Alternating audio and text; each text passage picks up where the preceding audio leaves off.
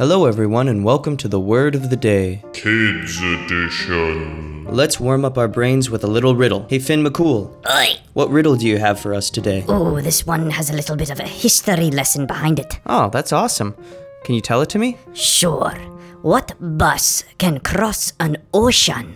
What bus can cross an ocean? Let me think about it and I'll get that answer to you by the end of the episode. And now to the word of the day. So, Miss Merriam-Webster. Hello. What's our word for today?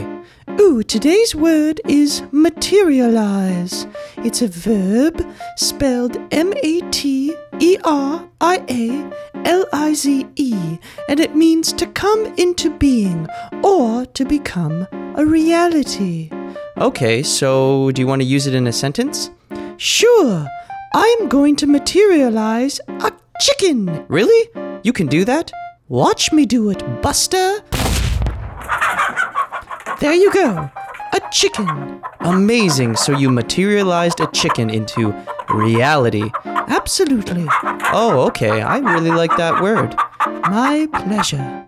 Now let's move on to the answer to our riddle of the day. So, Mr. Finn McCool, Oi! what is our answer to the riddle of the day? So the riddle was, what bus can cross an ocean? And do you know what the answer is? Oh, I know this one because it's a history lesson. The only bus that can cross an ocean is Columbus. Oh, yes, Christopher Columbus, who crossed the ocean blue in 1492. Yes, so there's a little bit of a history to that riddle. Oh, I love that riddle, and I love history. Well, thanks, Finn McCool. Will I see you tomorrow? Sure thing.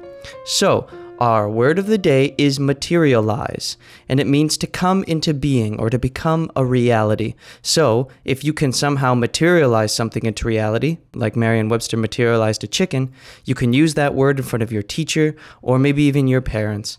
I'll see you guys tomorrow with a new riddle and a new word.